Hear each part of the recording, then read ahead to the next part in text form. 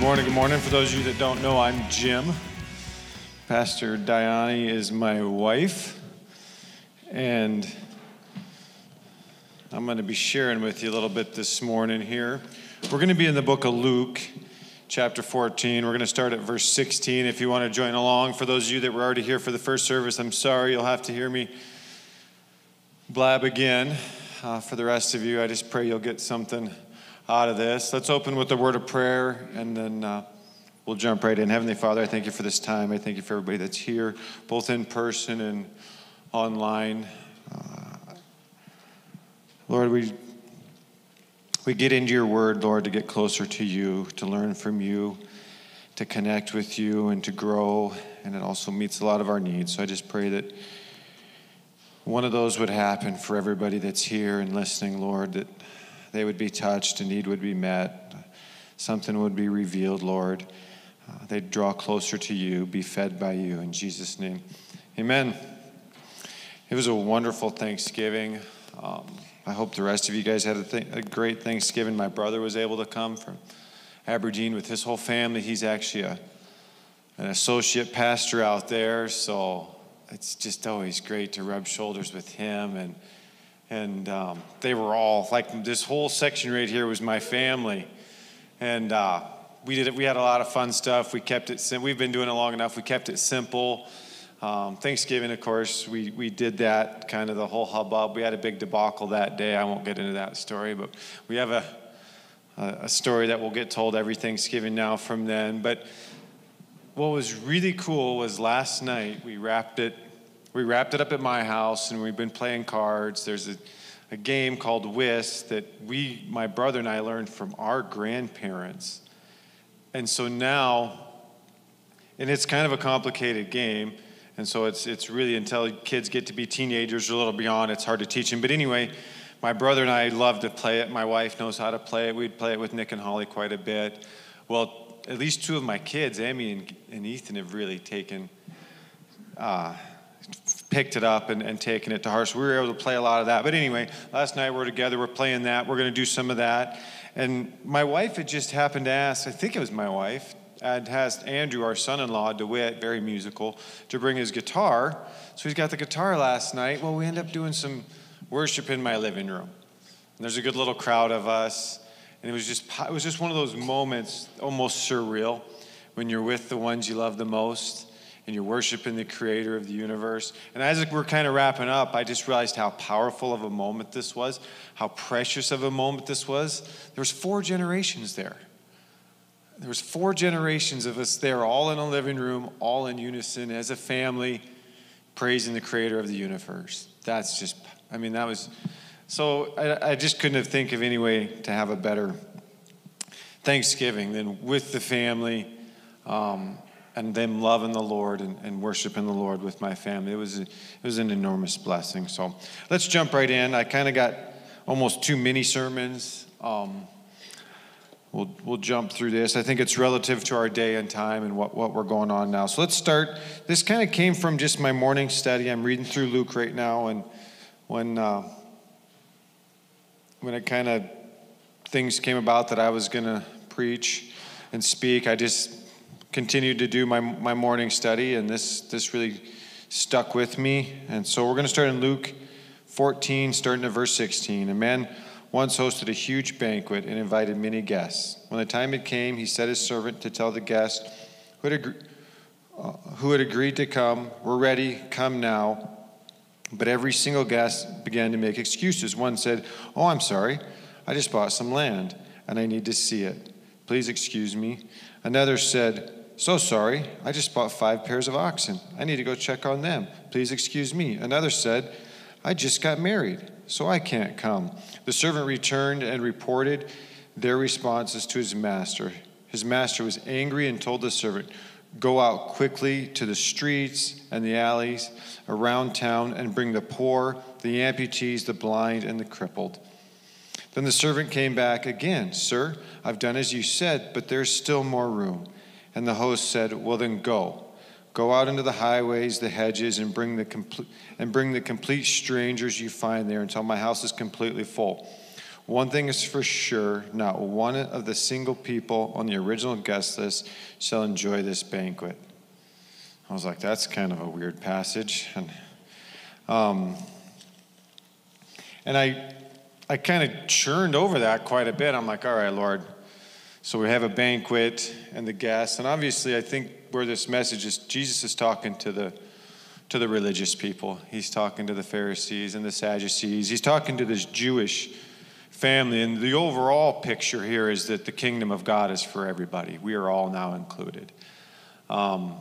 That's the big picture. But I think what's more relevant to us today is, okay, what does this speak to us as the body of Christ? Because now we're that body of Christ. So I think if he was speaking this right now, he'd be speaking to us. He'd be speaking directly to me and saying, hey, I'm moving and I'm shaking. And I think that's exactly what we're going on right now, is the world is moving and shaking.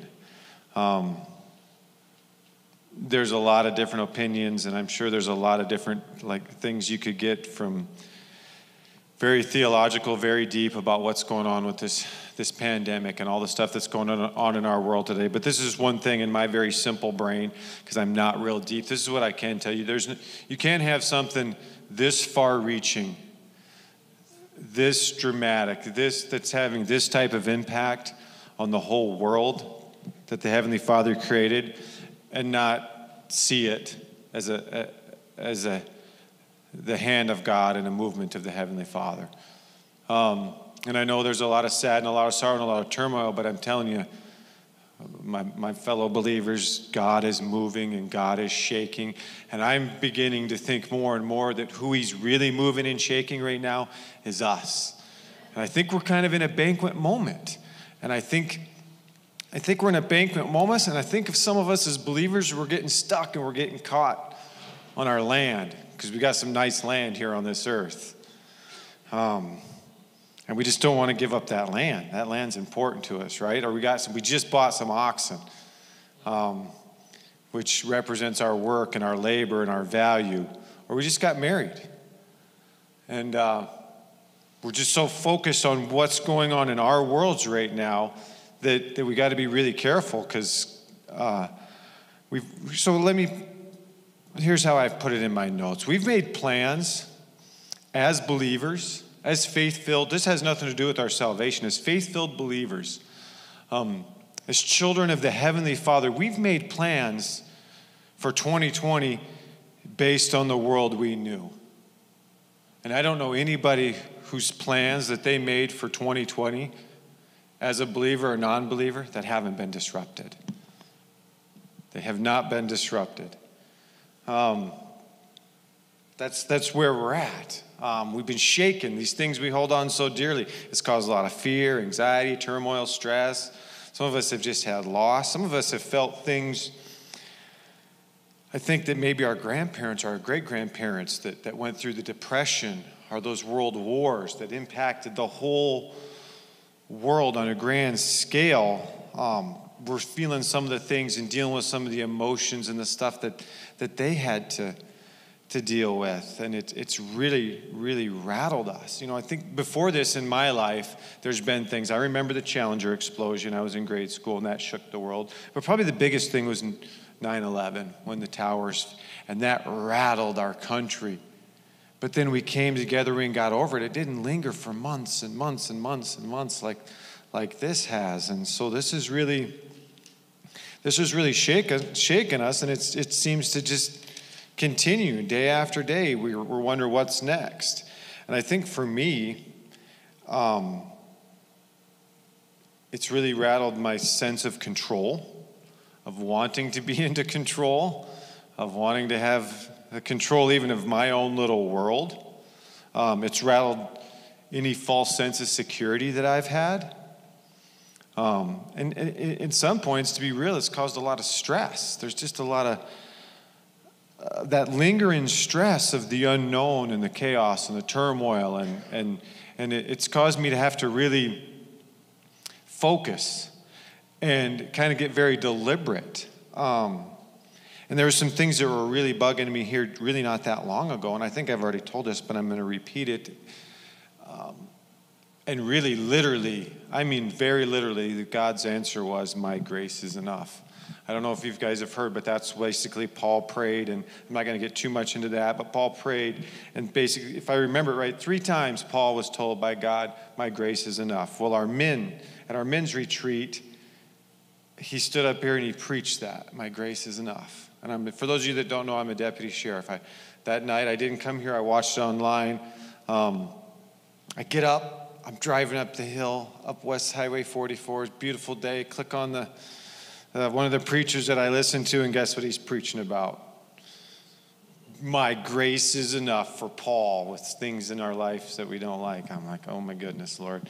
So I'm like, all right, I'm beginning to get this, but I am pretty hard-headed sometimes. I go home from work that day at 4 o'clock in the afternoon, I turn on a completely different preacher, completely different message, completely unrelated, and about 10 minutes into it, he gets to that exact thing, same thing. Or once again, my grace is enough. So I'm like, all right, Lord, I got this. I'm catching this. I understand your grace is enough for the things that I'm going through in this world. Your grace is big enough to cover my insecurities because of my lack of self-control or the things that stress me out. And I began to understand I need to release.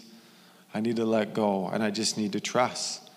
And as part of that, just some very practical things that the Lord has helped me to be able to do is just enjoy the simple blessings in life, the little things in life. I talk about that drive that I have. I tell you, one of the most majestic things you're going to see, our hills are so beautiful, but you get out West Highway 44 up by Pactola, up by the dam, up in the hills, about 6:30 in the morning right now as the sun's coming up and it's starting to melt to just warm everything up, the frost from the night before, and everything's just sparkling.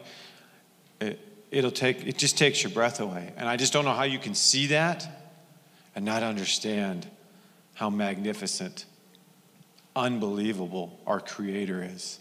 I mean, the God that, I guess this thought just came, the God that created that unbelievable beauty thing is the same God that loves you and created you and holds you in the palm of his hand.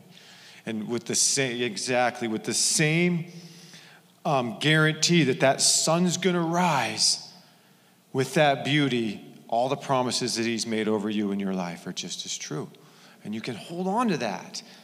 And so I think one of the things I'm getting out of this is I need to enjoy the simple blessings in my life. The second thing is live in the moment. Live in the moment. Oh, and I don't want to rag on this too much. Maybe I did a little too much the first time, but that stinking clock runs us ragged. And it stresses us out almost. I mean, we're just so bound to the time. And I get it. And but it's just part of our culture. It's part of who we are, but it steals from us. It robs from us. And I think if the Apostle Paul or Jesus himself were here, he would, many days of our lives, he would tell us to take that stinking clock and throw it out the window. Because I think Jesus woke up each morning and he knew where he was supposed to go. And I believe he'd even share it with his disciples. And so then they would get probably impatient because he would head down that way and he would encounter somebody. He would encounter something. And it would be a detour, and he wouldn't brush it off. He would stop. He would deal with it. He would love. He would minister. He just was not going to be bound by that time. I don't know for certain, but I don't think there's any place in all of the 4 Gospels where Jesus said, "I will be there at 6 o'clock," by whatever time they used, and showed up at 6 o'clock. In fact, with Lazarus, a lot of people said he was 2-3 days late. But that clock can really stress us out. It can cause you a lot of stress because we just get so bound. But the message that I live in is, and what I want you to realize is, it can prevent you from living in the moment, from living in the here and now, and the enjoying this day and the blessings that this day holds and the time that you have this day. So the other thing for me is to be very real, self-examine. I'm going to get into that more next time, but I had to stop spending too much on the global or the world or even what's going on in the whole state. And maybe that sounds selfish. And I had to more focus, okay, where can I make a difference? I can make a difference when I go to work and I interact with the people around me. I can make a difference to the people that live in the same four walls that I live. I can make a difference to my neighbors in my neighborhood and make that my focus and focus on loving the ones around me and not get all caught up in the chaos of the really big picture. And that's been really helpful for me, is to just narrow my focus. The Lord, this is what you've put in my hands that I can touch. I talked about this in first service. So what's kind of helped me with this, and I love these things, is my son. He's an athlete, Gideon. He redid his room. He's got these posters up there from athletes, and they just talk about, they're just sayings. And one of them that stuck out with me, and I've heard it other places, is kind of your hardcore athlete. This one was by Jerry Rice. He said, I'm willing to do today what you're not, so I can do tomorrow what you can't. And literally what he's saying there is, I'll work harder than you today. I'll get up earlier than you, or I'll stay up later. I'll push myself harder than you. And it gets athletes kind of motivated and pumped up, and they're like, yeah, I'm going to. And I understand that. But because we have so many of those for athletes, I'm like, well, I'm going to develop some of those for me personally in my walk. And so these are the three that I came up with that are kind of my motivational to myself. I'm going to share them with you. Here's what I want to do, especially if I'm not having my best day or if times seem tough. First one, I want to let my worship be louder than my worry. Oh, if I can let my worship take over my worry, it's game changer. It's game changer. My worry just has to go. Number two, I want my prayer to be more intense than my fear. My prayer to be more intense than my fear. The third one, I want my surrender to be stronger than my doubt.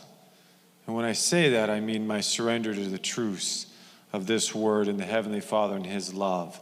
I want my surrender to be stronger than my doubt. So how do I do that? I came up with three things. I'm going to share them with you. For me, prayer, to be very practical, I realized I don't do so well when I just sit down to pray, or if I need to be moving. So most of my intense prayer, most of my best prayer time comes when I'm either walking or doing a light jog. That's where I can be very candid, very real. I'm very blessed. I've got a great place.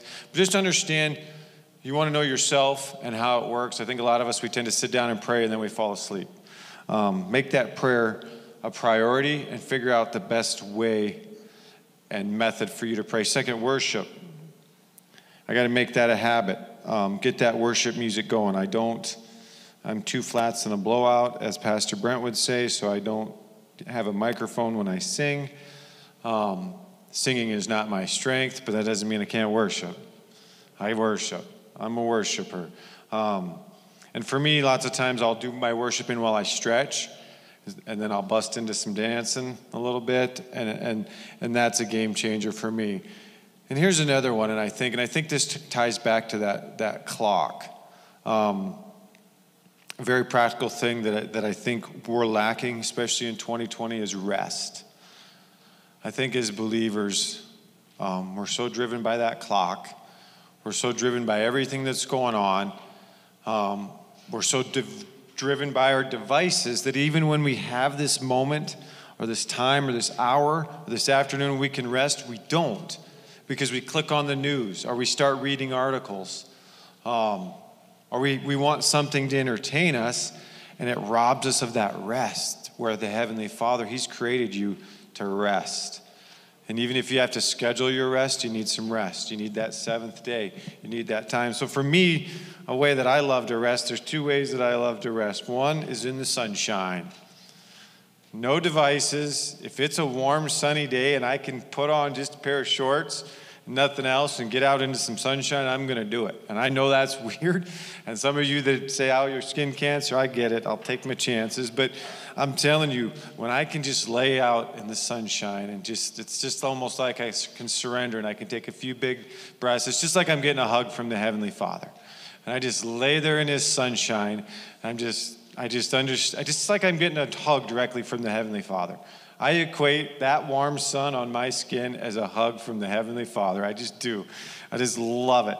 And then in the winter, there's not near as much, but I'll build a fire. And it's that same type of heat. I know if the scientific folks, it's that same type of radiant heat, but I've got a fireplace. I absolutely love it. I'll get that fire. So these are just some very practical ways, some things that I do.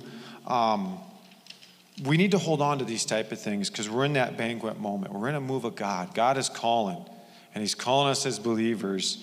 And we just need to make sure we're not too bound and not willing to give up our land or oxen or even some of those relationships. God is moving right smack dab in this world, in this virus. I assure you of that. That's kind of part A. We're going to jump on here to part B. It's the same thing. We're going to go Luke 26 to 34. This is kind of the next continuation of that. Let me read this quick to you. I'm reading out of the Voice. I love this translation because it just speaks like I speak. And it's very easy to understand. But this is the Voice. If any of you come to me without hating your own father, mother, wife, children, brothers, sisters, and yes, even your own life, you can't be my disciple. If you don't carry your own cross as to your own execution, as you follow me, you can't be part of my movement. Just imagine that you want to build a tower. Wouldn't you first sit down and estimate the cost to be sure you have enough to finish what you start? If you lay the foundation but then can't afford to finish a tower, everyone will mock you. Look at the guy who started something and he couldn't finish it. Or imagine a king gearing up to go to war. Wouldn't he begin by sitting down with his advisors to determine whether his 10,000 troops could defeat the opponent's 20,000 troops? If not, he'll send a peace delegation quickly and negotiate a peace treaty. In the same way, if you want to be my disciple, it will cost you everything. Don't underestimate that cost. Don't be like salt that's lost its saltiness. How can saltiness be restored? And he goes on a little bit more there to just say basically the salt then is completely worthless.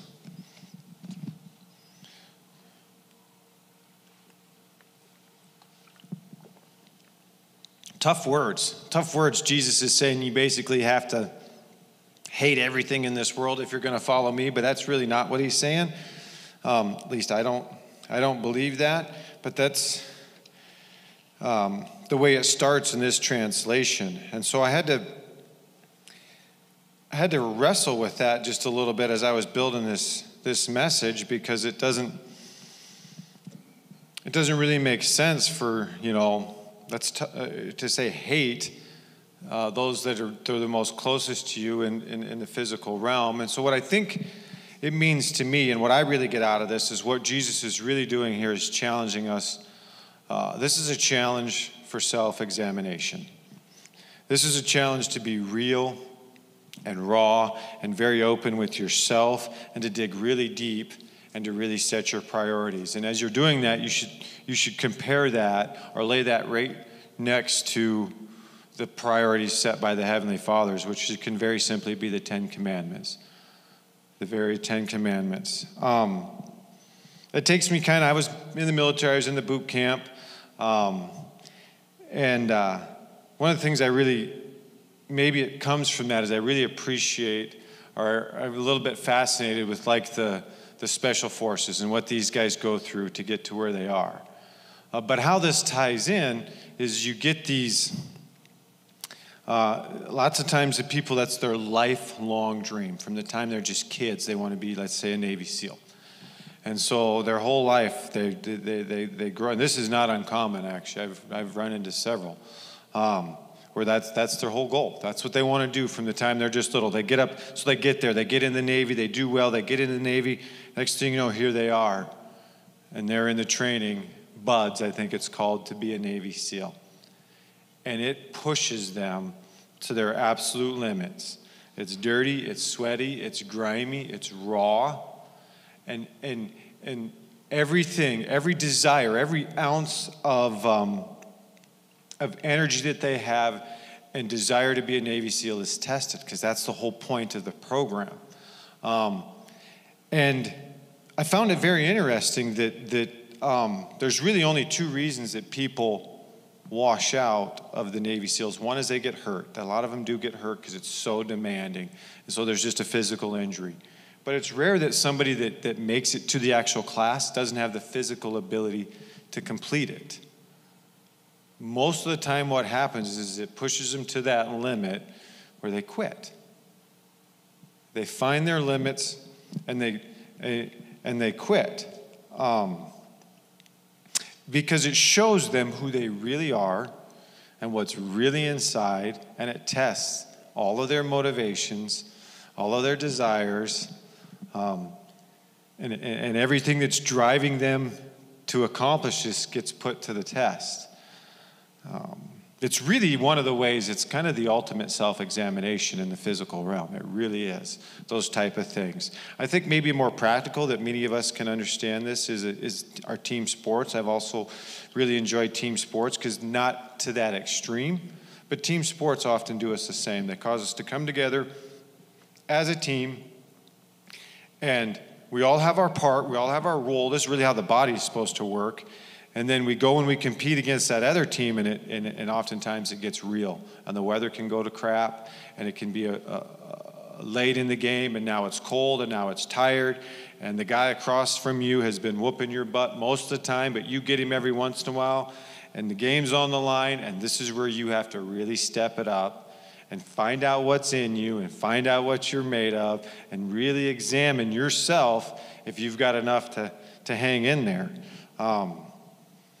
I think more that's really what Jesus is getting at, and I think that's more really what this passage is all about, is we've all got a toughness, we've all got a drive, we've all got a passion that is naturally put in this. We're all individuals, and God has all created us with that and with very unique abilities, and it's not about giving those up. It's about focusing those and understanding that those are gifts, and those are going to be used to advance the kingdom of God, but that's not who we are. That's what we do. And so that ultimately kind of brought me to this question, and here's one of the questions I want us to chew on for just our statements, and that is salvation. Salvation through Jesus Christ is really just the beginning. It's the starting point. And after we accept that gift, which is mind-boggling enough, there's nothing limiting your ability to be close with the Heavenly Father except for you. The Heavenly Father will allow you to get as close to Him as you truly want to. He will. There is nothing that can hinder you from drawing close and being very intimate and very connected to that Heavenly Father except for you. You're the only thing that can. There's no, Paul said it, and I'm not going to get into it, but there's no power, no up, down, left, right. There's no demon in hell. There's nothing. That grace and that blood. And so that really means our only hindrances are us. And there are certain physical things that just it takes time. You know, Jesus fasted for 40 days. What do you do when you fast for 40 days? I don't really know. But I know that was a big part of him really getting that was about his physical body, getting in tune with the spirit that was inside of him for him to fulfill everything that was about submitting this physical body. It takes discipline, it takes effort, and we're really on a journey. And it's a marathon of a journey, and we have ups and downs. And sometimes I think our downs, sometimes I think where we stumble, we see those as bigger setbacks than what they are. We all struggle with stuff. And it never changes your position with who you are as a child of the Almighty God, but sometimes we let it. And so sometimes we'll stumble, we're walking along and we'll trip and we'll end up over here, and you're like, I just got to get back right with God. I got to get back to church. And we feel like that's a monumental task, and it's really not. I think that's one of the biggest ways. It's as simple as it is to step over this crack. He's always there. The Heavenly Father, His position doesn't change. Your position doesn't change. You can't change There's nothing you can do that. In fact, that's a false sense of pride a little bit, and I don't want to go down that, but it's a false sense of pride a little bit to think that we can knock ourselves out of that position and then we can earn our way back. It just doesn't happen. We're always in that position. The thing is can we get our focus enough? Can we keep our focus enough so that we can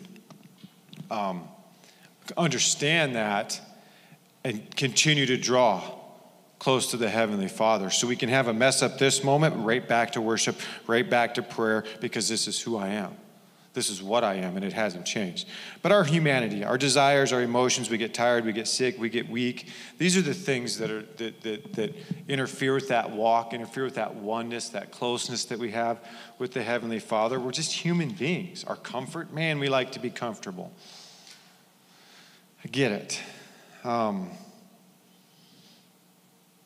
But oftentimes that easy to enjoy comfort that we so disease really isn't. It's kind of taking the easy road. It's kind of taking almost a shortcut. Our effort, sometimes we work really hard. Maybe you even feel like you're working really hard to be close to the Heavenly Father, and it's not paying the reward that you think it should, or it's not. Our culture's, just like we're very based on time, our culture's very set up to where work, reward. We teach this. You put in the effort, you get the reward. Well, sometimes I think as Christians, we try to apply that to our relationship, and we feel like, all right, Lord, I've done my part. It's time for you to do your part. And he doesn't do it the way we think he should. And that can be, so his system is different. And your efforts are not wasted, I assure you.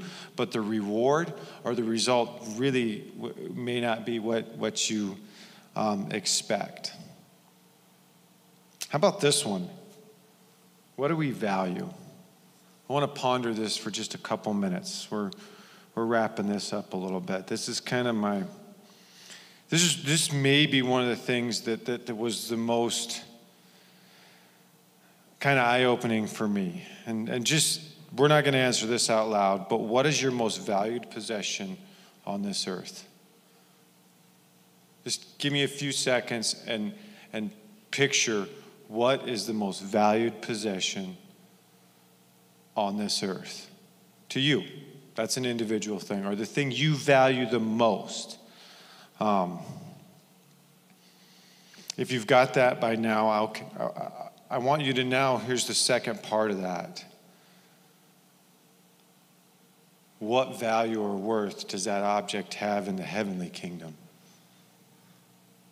And is it comparable? Because that thing that we value that much, that thing that means so much to us on this physical realm, is going to consume us. It's going to consume a lot of our time, a lot of our effort.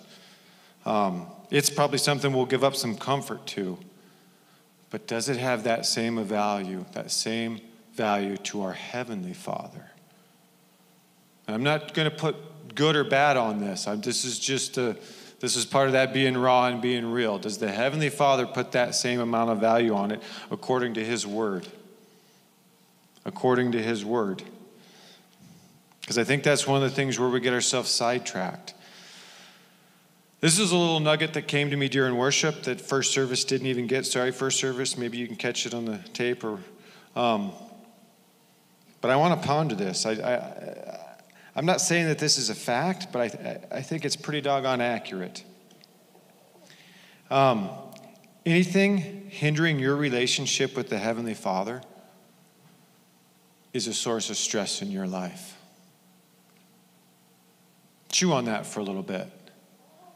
How do you feel about that statement? I think there's a lot of truth in that. I think anything that's hindering our relationship with the Heavenly Father is a source of stress in our life, good, bad, or indifferent. The second part of that is whatever that hindrance it is it something that I've put there, that I have control over? So despite your worldview, I still believe we are right smack dab in the middle of a major movement of God. And us as believers, us as His children, many of us have been rattled. I've been rattled. A lot of the things that I wouldn't say were, just a lot of my perspectives and a lot of my views have changed as a result of this. I think we're right in the middle of a banquet, and God's inviting us as his kids. In fact, I know it. He's inviting us for our part. And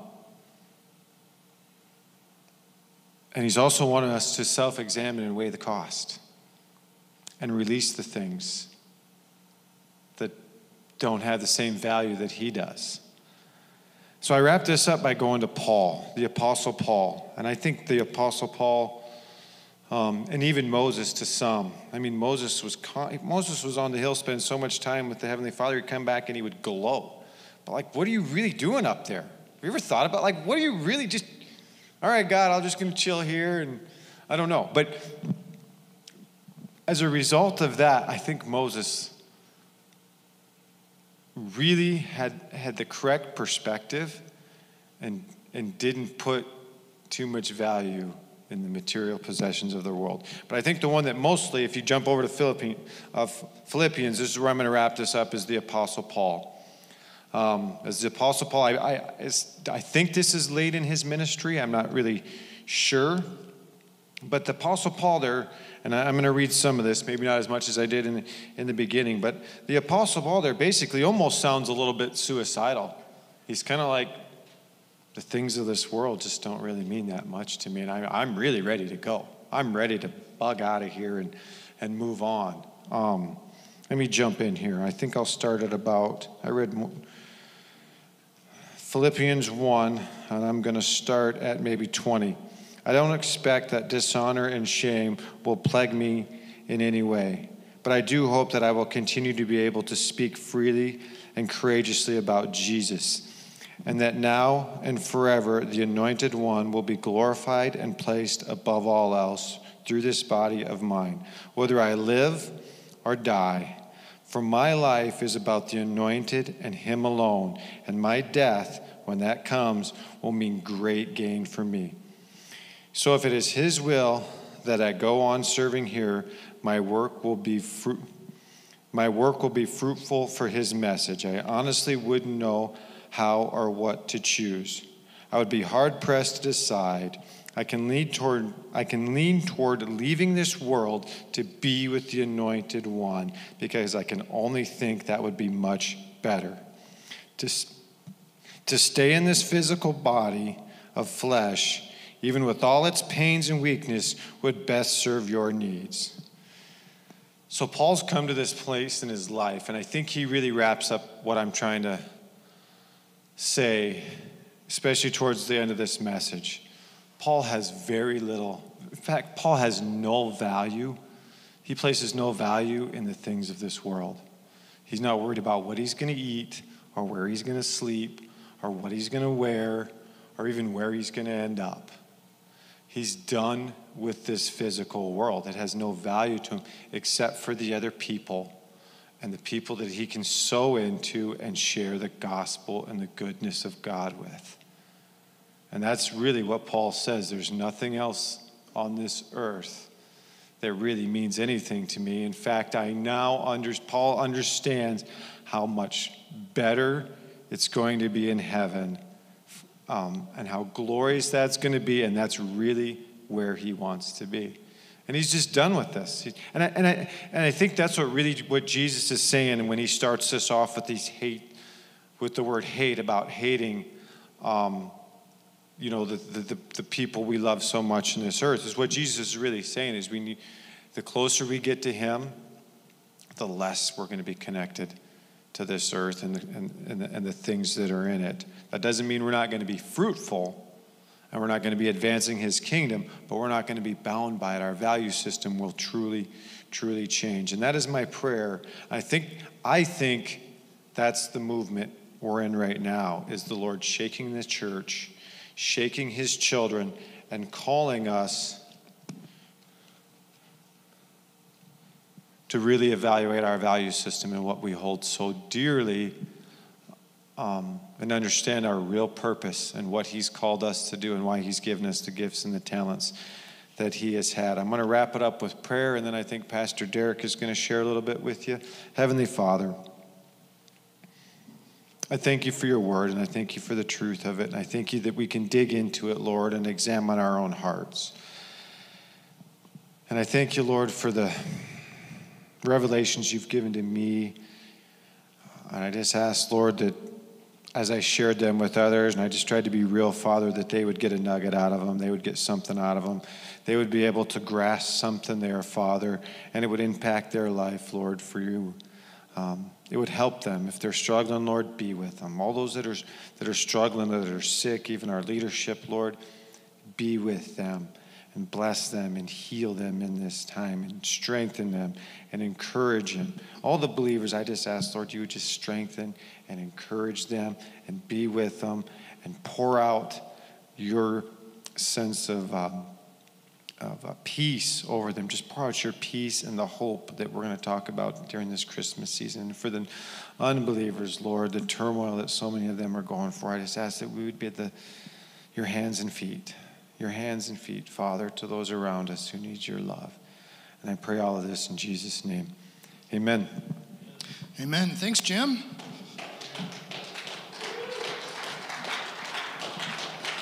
All right.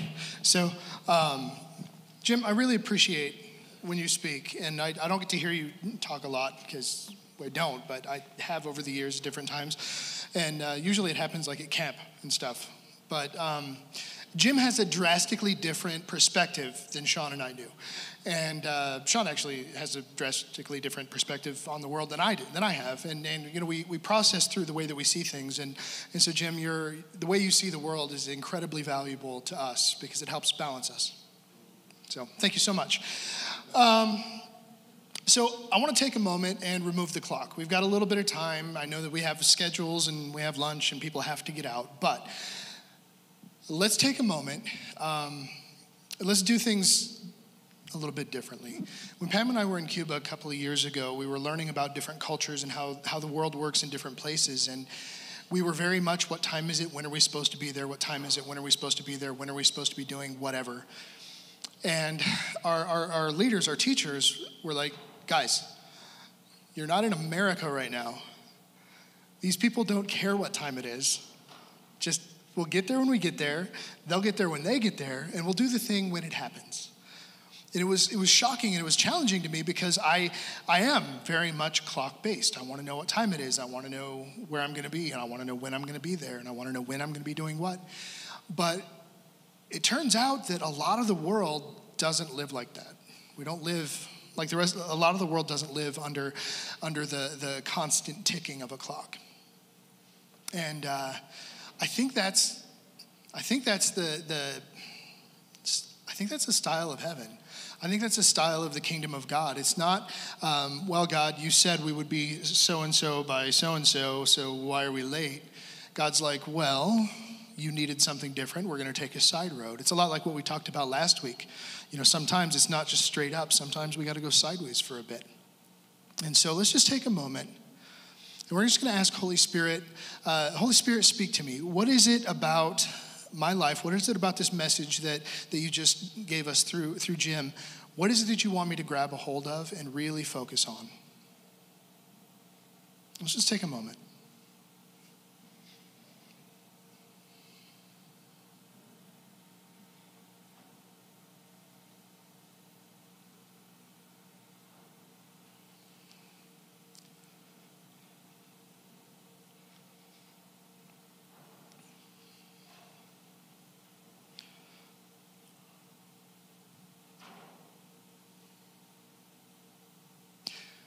I don't know, Jim, I didn't hear you say it this service, but I know you said it first service. He said that God will allow you to get as close as you want and that there are no limits there. God's not holding us away. Often we're holding us away. We're making choices that are keeping us, not as close to God as we would like or whatever, but it's not God holding us back. It's not like, when my kids are little and they wanted to fight and I could hold their forehead and they couldn't hit me. God's not doing that.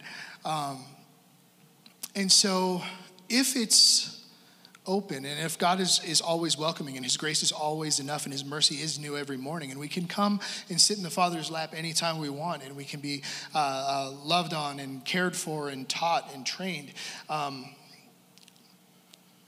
why aren't we? Well, it's a decision, and we get to make a choice. I heard somebody say years ago that in the kingdom of God, you get what you want. And if you want God and you want a life with Jesus, you get that.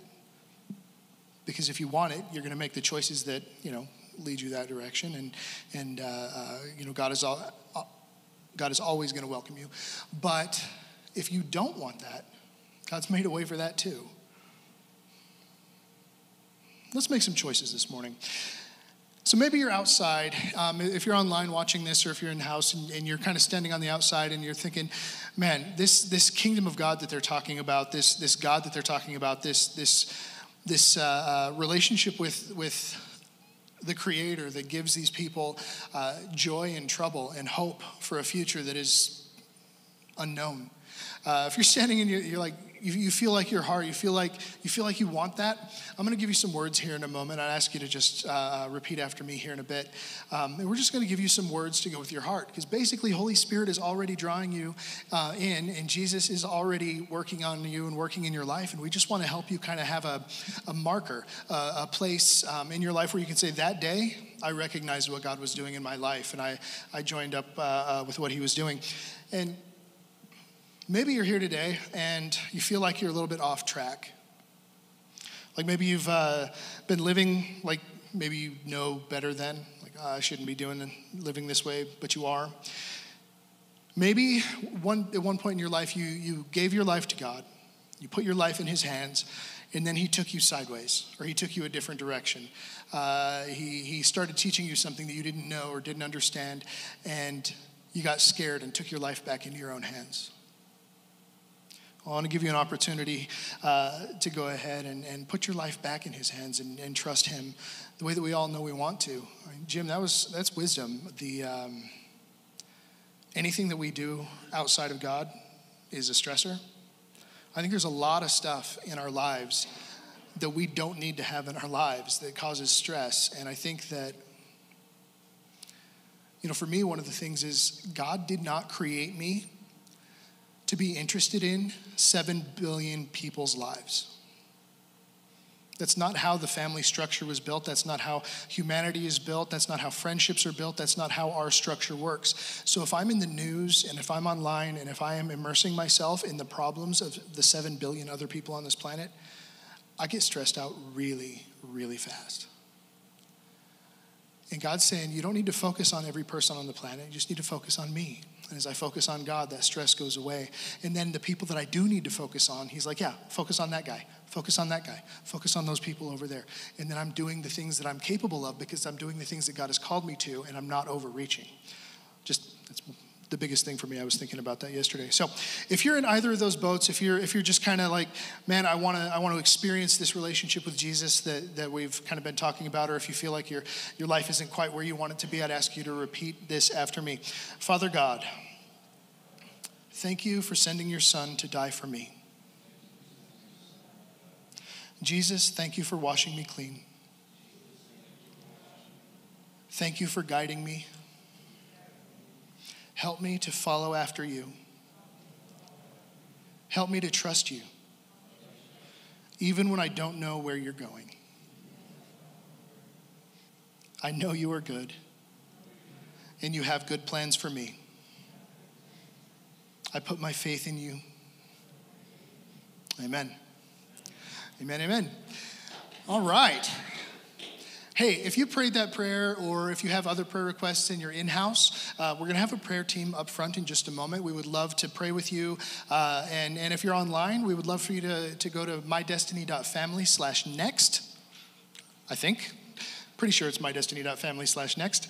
And we will, basically, this Jesus thing, this following after God thing, it's not a bunch of people doing it alone, going the same direction. It's us as a family working together, going the same direction as a group. So the body of Christ is, I belong to you, you belong to me, we're here to work with each other. So if you pray that prayer, if God's doing stuff in your life, man, we want to know about it. We want to support you. We want to help you. And that's what that's about, okay? So prayer team's up front or mydestiny.family/next, and we'll help you get where you're going, okay?